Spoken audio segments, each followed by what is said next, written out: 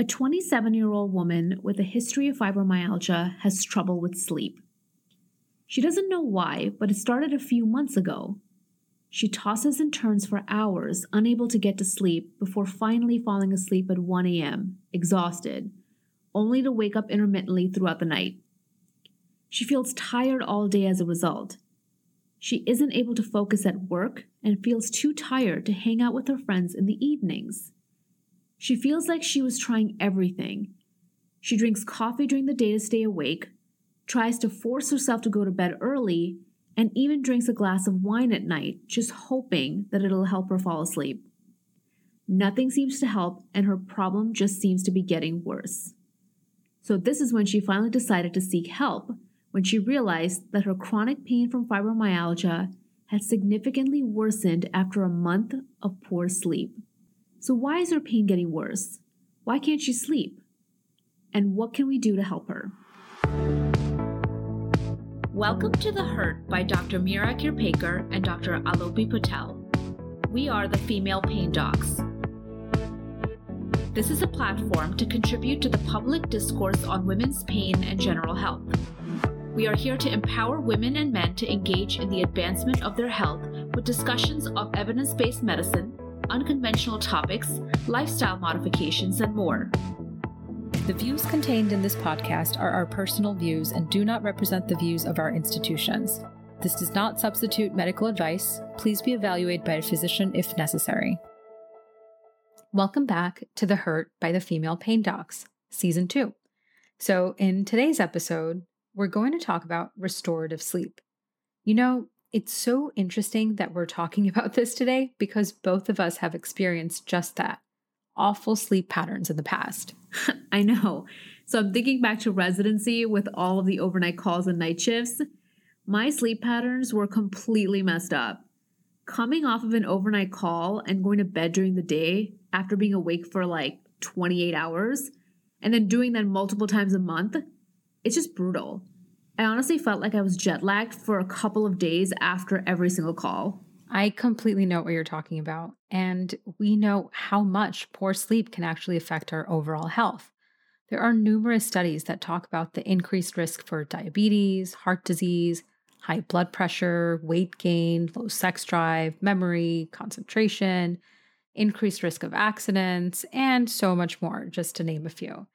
But in today's episode, we're going to focus on how poor sleep affects pain. Now, this may come as a surprise because we often don't think about how our own lifestyles may be affecting pain, whether that's something that's in your control or not. But your lifestyle factors play a huge role in how your body perceives pain. So today, we're going to talk about how and why and what to do about poor sleep and its effect on chronic pain. Now, we won't get into all the different sleep disorders or causes because that's a whole separate branch of medicine dedicated to studying sleep. But what we will focus on are the links to pain. So let's get started. Did you know that 1/3 of adults and 2/3 of chronic pain patients suffer from poor sleep? In fact, there's something called the chronic pain triad, which is basically a triad of pain, depression, and sleep disturbances. And each of those entities feeds into each other. So pain leads to poor sleep, which can lead to depression. Poor sleep leads to pain, which can lead to depression. And depression can lead to poor sleep, which can lead to pain. So let's quickly talk about what we mean by poor sleep. Poor sleep, or insomnia, is a common sleep disorder that can make it hard to fall asleep, hard to stay asleep, cause you to wake up too early and not be able to get back to sleep, or just overall have a poor quality of sleep. And chronic insomnia is when poor sleep lasts for more than a month, so like our patient with fibromyalgia. So what's the ideal kind of sleep you need so you can feel your best? Great question. Well, for most adults, it's 7 to 9 hours of sleep per night, but it really does vary based on each person and what stage of life they're in. So if they're a child, adult, or elderly. So it's not really just the exact number of hours per night, but more that you have 3 to 4 full REM cycles in the night. REM sleep is rapid eye movement sleep, where your brain is active, you often dream vividly, and the areas of your brain that are important for learning are stimulated. Now, too much sleep can be a bad thing too. Sleeping for more than 9 hours a night, for example, can lead to cardiac issues, diabetes, worsening pain, and more. So, why does poor sleep affect pain at all? Let's look at the link between poor sleep and worse pain a little bit closer. Multiple studies have shown that short sleep times, poor sleep quality, and interrupted sleep can cause an increase in sensitivity to pain, also known as hyperalgesia. Why is this? Well, according to research done on fibromyalgia patients, sleep deprivation both impairs the pathways in your brain that typically control pain and also increase inflammation in the body.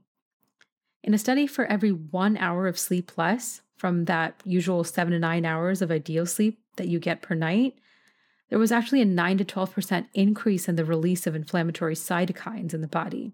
And this inflammation just worsens pain.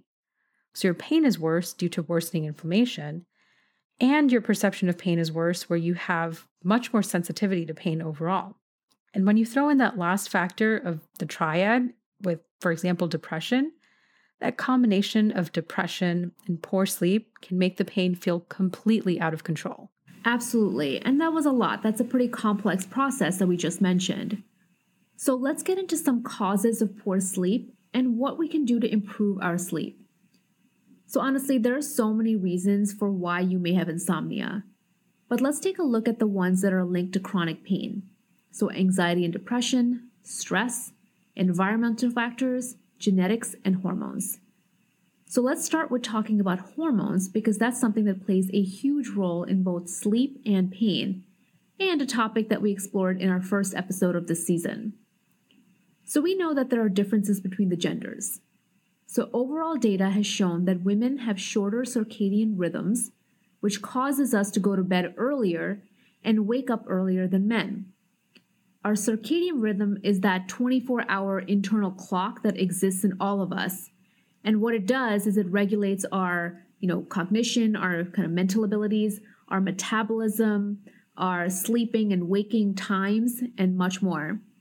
So women actually have longer total sleep times, less total wake times, and better sleep efficiency than men.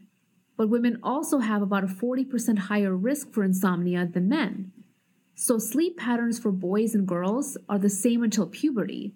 But once puberty hits, for women, there are big changes in hormones that basically make getting good sleep for us that much more difficult. So now let's talk about menstruation. So in the week prior to your period, progesterone rises in your body in preparation for pregnancy. If pregnancy doesn't happen, progesterone falls again right before you start your period. So in that time, with that progesterone drop, also known as PMS or the premenstrual period, it's difficult to get good quality sleep. And for women, this happens every single month.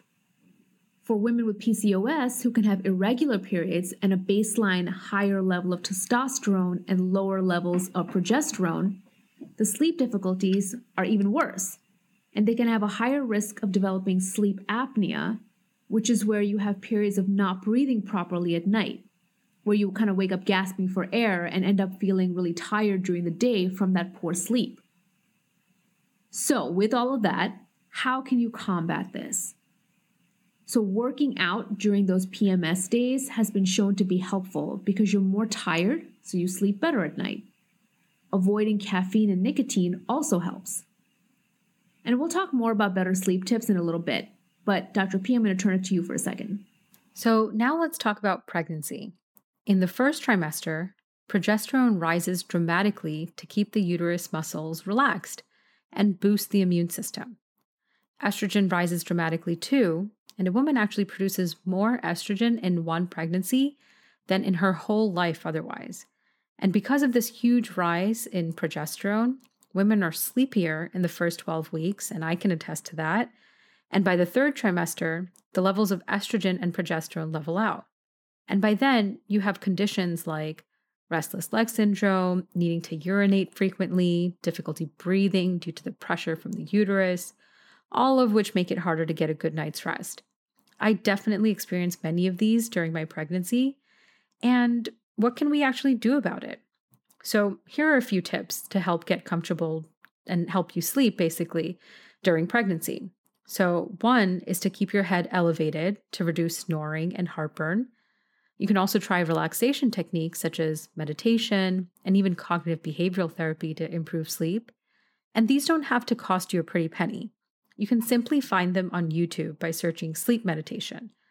And another trick is having a dark room with blackout curtains. And another tip, which I actually learned from my baby, was white noise. White noise is basically a sound that is consistently played at the same intensity level and can mask other sounds. And white noise can come in many different forms, including rain falling or static noise or even the laundry machine running.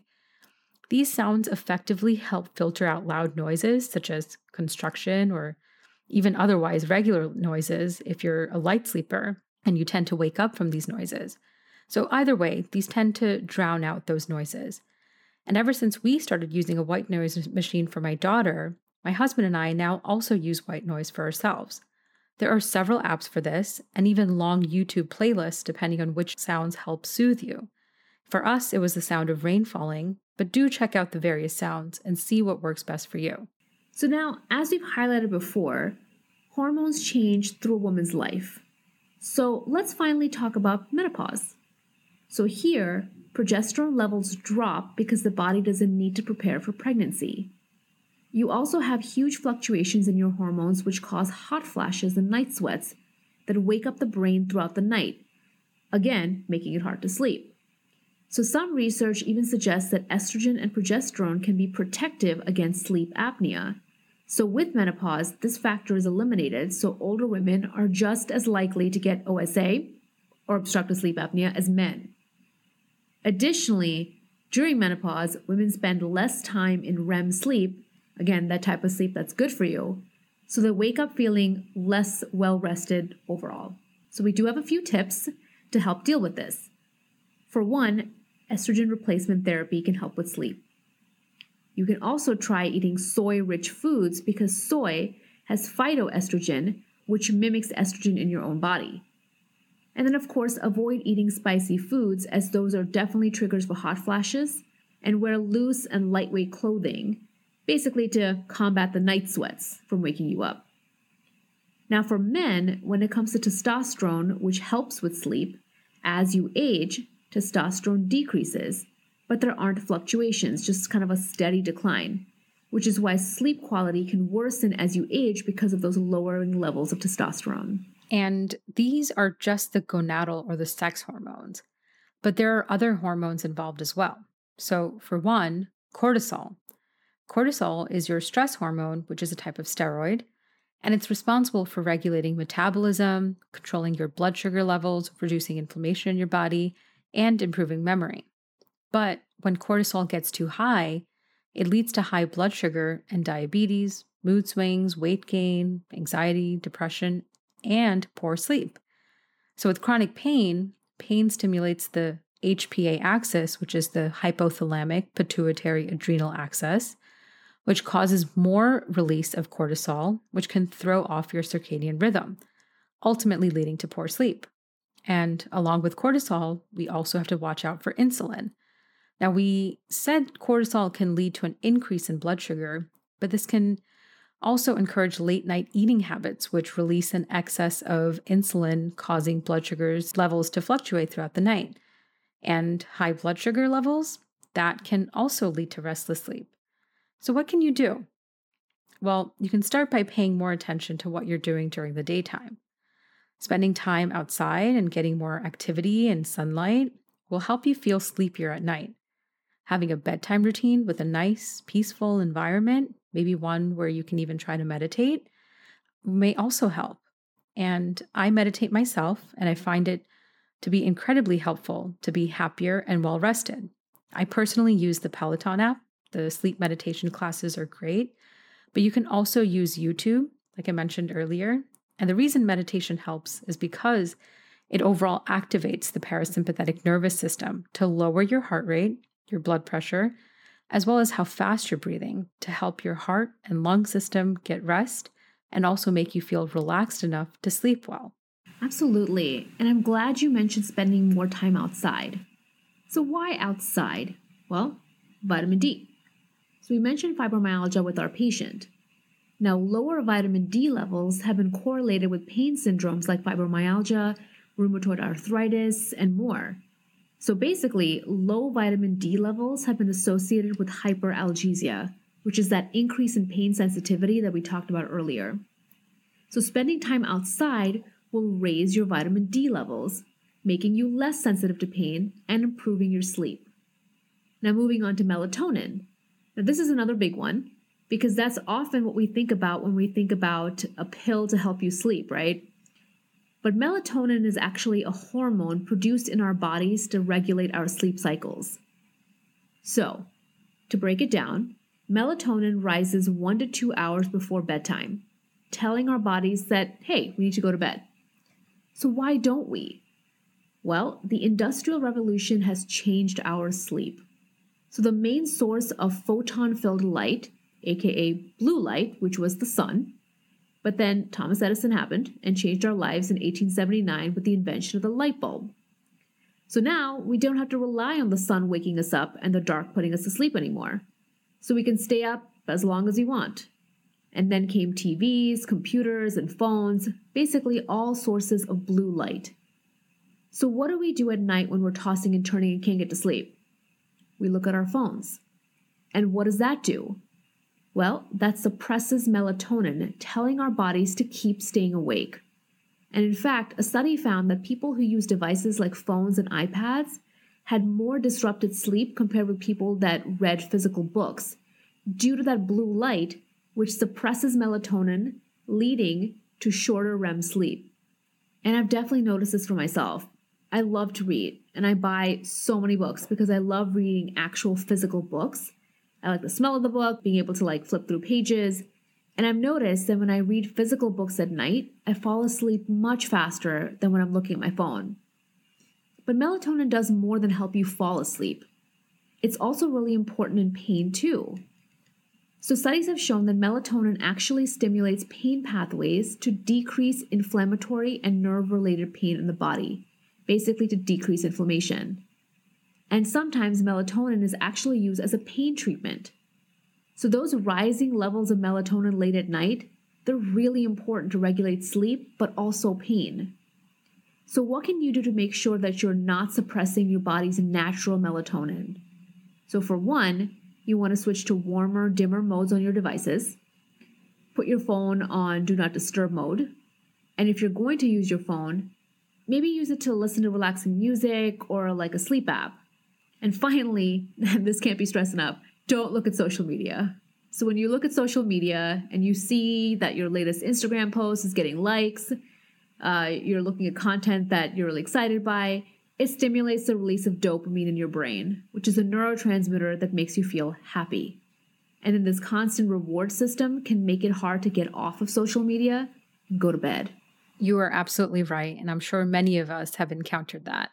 So while we're talking about hormones, we know that they play huge roles in your sleep cycles. But what about genetics? Is there a link between your genes and sleep? The largest study to date from Amsterdam looked at genomes from 1.3 million people and identified that 956 genes were linked to insomnia. And another study from Massachusetts General Hospital looked at 450,000 genomes and identified 236 genes linked to insomnia. Now, when looking at two of these studies, there was overlap between the genes. And in fact, the genes for depression, anxiety, schizophrenia, coronary artery disease, and diabetes, and the genes for insomnia were correlated. And this implied that at a genetic level, there's probably a link between the genes for many psychiatric diseases as well as insomnia. I found that those studies just so interesting. So now there are obviously factors you can't control, like your genetics that we just mentioned, and some of your hormones. But what about factors you can control? So let's talk about lifestyle choices. Now we've already mentioned, a bunch of lifestyle choices that can make a difference. We touched on decreasing phone use at night, exercising, and the importance of meditation and relaxation. But what about substances? So for example, caffeine. Now, most of us love coffee, and we do mention coffee in other episodes as well. but I know that if I drink it later in the day, I won't be able to sleep. So on any given day, 85% of Americans use caffeine products of some sort. Now, a normal dose of caffeine should be 50 to 200 milligrams. But in America, the daily average consumption of caffeine is 300 milligrams per person, which is 3 times higher than the rest of the world, or most of the rest of the world. So when you drink coffee, the caffeine reaches peak levels in your body in about 30 to 60 minutes, but then stays in your body for 3 to 5 hours. So consuming coffee even 6 hours before going to bed has been shown to decrease sleep by an hour, which is huge because going back to that decrease in sleep by 1 hour, that increases inflammation by 9 to 12% in your body. So if you are going to drink coffee, your cutoff time should ideally be 5 p.m. or earlier, and make sure to watch how many actual milligrams of caffeine you're consuming in a day. So, what about smoking and alcohol? A study showed that the amount of alcohol consumed was correlated with sleep quality. Even low amounts of alcohol, meaning less than 2 servings for men and 1 serving for women, decrease sleep quality by 9.3%. And higher amounts of alcohol, so more than 2 servings for men and more than 1 serving for women, decrease sleep quality by 39.2%. So you may feel like drinking alcohol is actually making you sleepy, but the actual quality of sleep that you're getting is poorer quality sleep. And sleep that leads to a more snoring and sleep apnea sort of sleep as well. And this suppresses REM sleep that you need to really feel restored the next morning. So if you're going to drink and you think that's going to help with your sleep, finish the alcohol at least 2 hours before sleeping. And another risky substance attributed to poor sleep is nicotine. So studies have shown that nicotine worsens both sleep and pain. Smoking can lead to poor sleep, just like alcohol, and also leads to constriction of vessels in your body, which decreases blood supply to your organs and your tissues. That decrease in blood supply leads to oxygen not being delivered to all your tissues effectively, and that lack of proper oxygenation can worsen pain. So again, this is a vicious cycle as many people use nicotine as a form of stress relief, not realizing that it's often worsening their pain. And honestly, the same goes for opioids. So opioids should be used with caution too, because even 1 dose of opioids can lead to disrupted sleep and difficulty entering sleep. Now, what about sleeping pills? So this is a pretty, hot topic, right? Because there are so many sleeping pills on the market that are all guaranteeing that you get a great night of sleep. But is it really good sleep that you're getting? So according to the American Sleep Foundation, 1/3 of Americans sleep less than 7 hours per night, and only 20% have tried a natural sleep remedy in the past year. Now, these are not FDA-approved sleep aids and can be sold as dietary supplements, so you have no idea what ingredients are in the pills and whether they could even cause you harm. So this is definitely something you should bring up with your doctor. And then there are the prescription sleeping pills. So studies have shown that in the US, the percentage of adults using prescription sleep aids increased with age and education, and more adult women were using them than adult men. So while they may help sleep in the short term, sleeping pills actually can lead to poor sleep in the long term, causing shorter REM cycles or completely even skipping REM cycles. And they can also have a lot of side effects, including dependence on the drug. So these medications are definitely ones that need to be used with a lot of caution. And another class of medications you should also think about are antihistamines. So Benadryl, for example. So while they can be used for sleep, you can develop tolerance to the medication pretty quickly, making it not very useful in the long term. And finally, let's talk about melatonin again for a second. So we mentioned melatonin as a natural hormone in your body, but what about melatonin for sleep, like what you can get over the counter? So when I browsed the aisle at just, my local pharmacy, the doses I was seeing for the melatonin tablets that were being sold were about 3 milligram tablets, and sometimes even higher, that were supposed to be taken at bedtime. But the actual dose you need to sleep is actually 0.3 milligrams, because that's what actually mimics your body's natural melatonin. So it's like 10 times lower. So those higher doses of 3 milligrams, 5 milligrams, 10 milligrams, they can actually disrupt your circadian rhythm and cause daytime sleepiness, ultimately causing poor sleep. So you really need to be careful of the kind of dose you are taking of melatonin. I'm so happy you mentioned that because I have seen patients encounter that before. So now let's talk about naps. So there are some extremists who take 20 minutes naps every 4 hours. So that's 6 naps a day for a total of 2 hours of sleep per day. But that doesn't really reflect the rest of the population because these people do think that this gives them an extra 20 years of productivity. Now, I don't know about you, but most people in the world can't sustain something like this. But what about a simple midday nap? Our bodies naturally experience a low halfway through the workday where you just want to take that nap. And this is fine. As long as the nap is no more than 30 minutes or 1 REM cycle, you're okay. And more than that, you can actually risk not being able to sleep at night. So when used appropriately, naps can actually be highly energizing without compromising your sleep quality at night. Exactly. So lastly, let's focus on cognitive behavioral therapy, or CBT. Now, this is therapy that can be used for all kinds of conditions, including pain. And I absolutely send patients to CBT for chronic pain, as it has been shown to be really effective. But you can also use it for insomnia, and has been shown to be effective in 70 to 80% of patients. So CBT for insomnia is provided to people with chronic pain to treat both the pain and the insomnia, and includes education, sleep restriction measures so you don't oversleep, stimulus control instructions where you can help control your environment to make it more, conducive to sleeping, sleep hygiene where you practice good sleep practices, and cognitive therapy. So, it's really important to have a bedtime routine where you're shutting off all the other outside world disturbances so you can sleep. And honestly, it can be really hard to achieve that when you suffer from chronic pain. Why is that? Well, think about it. When you shut off all of your distractions, it can make the pain seem louder to you, where that's all you can focus on, which makes it hard to go to sleep. But it's not the actual pain that's getting worse here. It's the perception of pain that's getting worse. So CBT can be really helpful to get that under control, basically get under control your negative thoughts and make that pain seem less, quote unquote, loud. And that's what ultimately helped the patient we started off this episode with, the fibromyalgia patient. That's what helped get her pain and insomnia under better control. It was really cognitive behavioral therapy. Absolutely. So we've covered a lot in this episode, and we really hope that it helped. Some final sleep tips for you guys. Let's start your night by winding down at an hour or 2 before bedtime, by dimming the lights so your melatonin can start to kick in. Get some exercise and spend some time during the day outside during the day to help you feel sleepy at night and decrease your perception of pain.